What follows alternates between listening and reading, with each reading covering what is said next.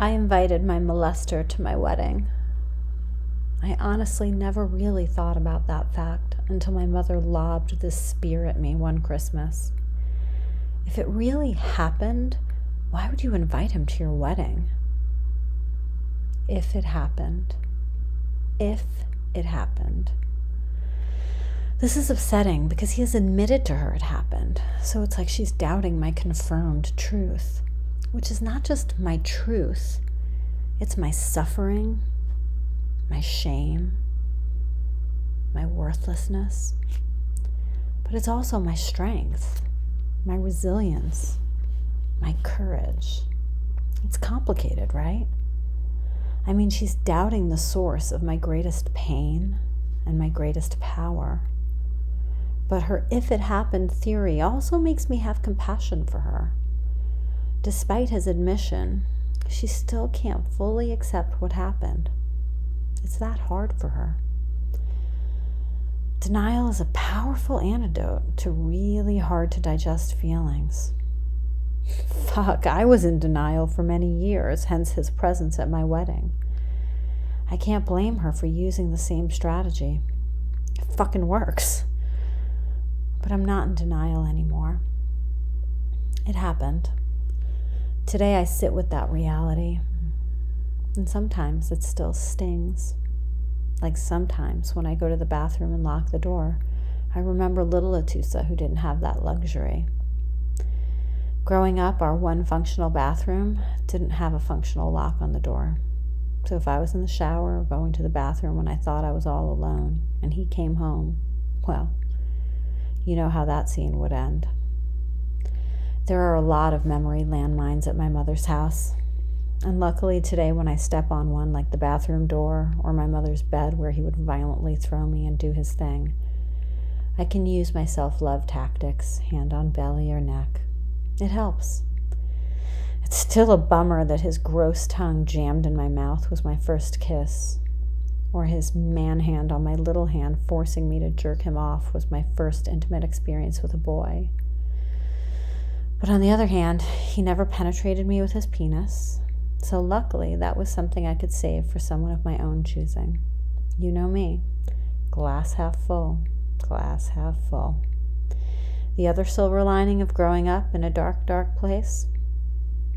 I'm not afraid of the fucking dark. But for a long time, I was still terrified.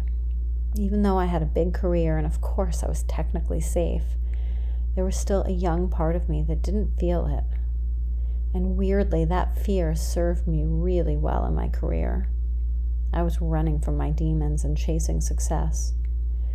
The fear also fueled my relationship with my mother. We were so, quote-unquote, close. I put close in quotes because in retrospect, of course we weren't close at all. I was just hanging on to her for dear life because her attention was protection. After all, when I was a kid, her however infrequent attention meant safety. This scared part just clung to my mother and created this facade of a super close mother-daughter connection. That is, until my own daughter, Angelica, was born. When I held that defenseless baby in my arms, I looked at my mother totally differently. I mean, if one day I found out someone had brutalized that child every fucking day in my home when I was at work, I would annihilate that person and happily go to jail for the rest of my life. The whole idea of if this happened to you or anything else suggesting that a totally naive and innocent young child could possibly have wanted to be pinned down and ejaculated on every fucking day after school by a 21-year-old man truly made me furious. I was so angry with my mother, and this stark contrast to the pedestal I had previously put her on really disturbed her. So after a few years of this strained relationship, she finally called my perpetrator and confronted him. Of course, he admitted his actions and apologized to her, but then he proceeded to call me incessantly to apologize to me too. But I really wasn't ready for it. I was very triggered and scared by his sudden aggressive phone campaign, and it felt re-traumatizing. I asked him to please stop calling me, and I never spoke to him again after that. That was 2011. The next big shift on my path to recovery happened a few years later. I had certainly looked at this issue in therapy, but as you know, I had some hot mess tendencies that were clearly a manifestation of the abuse, like the infidelity in my marriage. So even though I had a therapist, a lot of time was spent putting out the fires rather than focusing on the original source of the flames.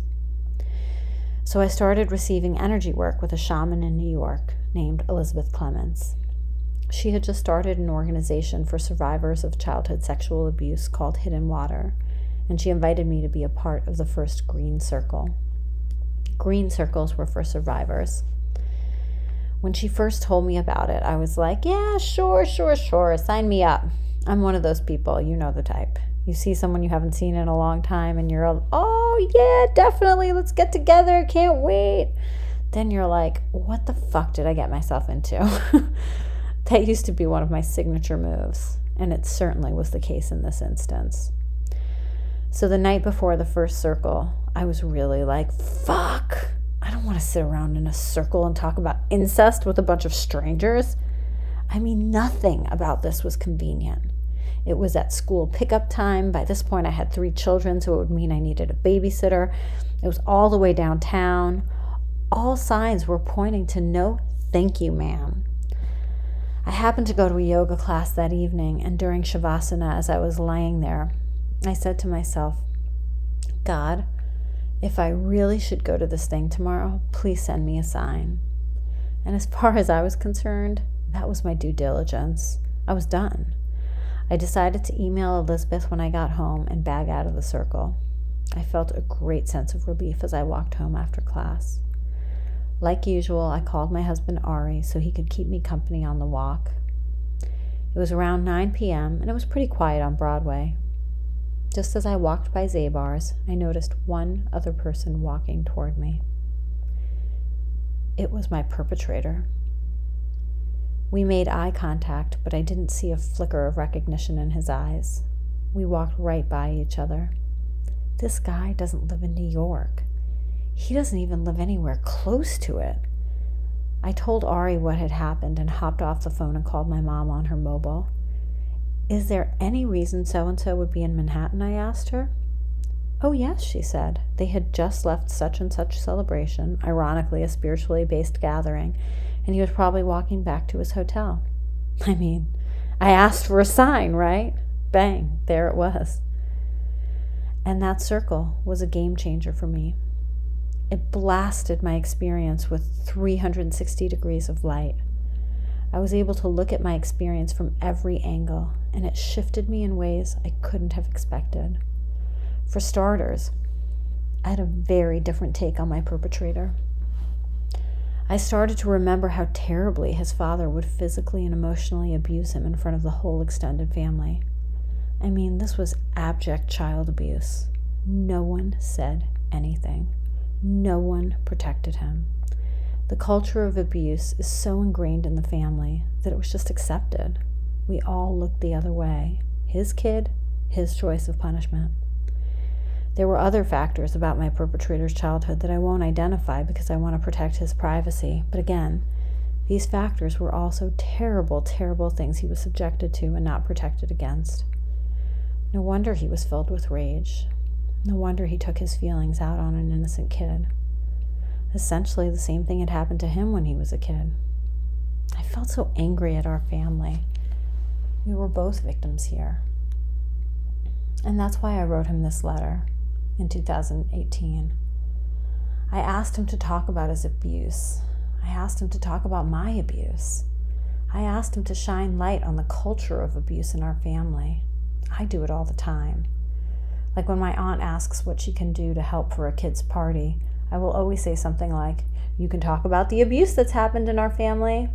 I know I annoy them. I know they don't want to hear this shit. I know they think I should just be glad I have such a great life. And I do have a great life. I am so grateful. But what about my perpetrator? Can you imagine what his life is like? He may have a great life on the outside. Think about me when I was working. We're all good performers. So many people in my family have suffered various forms of abuse. Just because they're functional and their mouths smile and speak the right script doesn't mean they're truly okay. And ultimately, that's why I do this. I have friends who are horrified by the personal details I share here. Why? They ask. My family members want me to leave the past in the past. And honestly, if I were unhealed from it, I may also want to do that. But I'm actually solid now. I'm strong enough to reach back and help others. And others also includes members of my own family. Others includes my perpetrator. He too was once an innocent child who was trespassed on. I don't believe in vilifying anyone. I only believe in shining the light in the dark.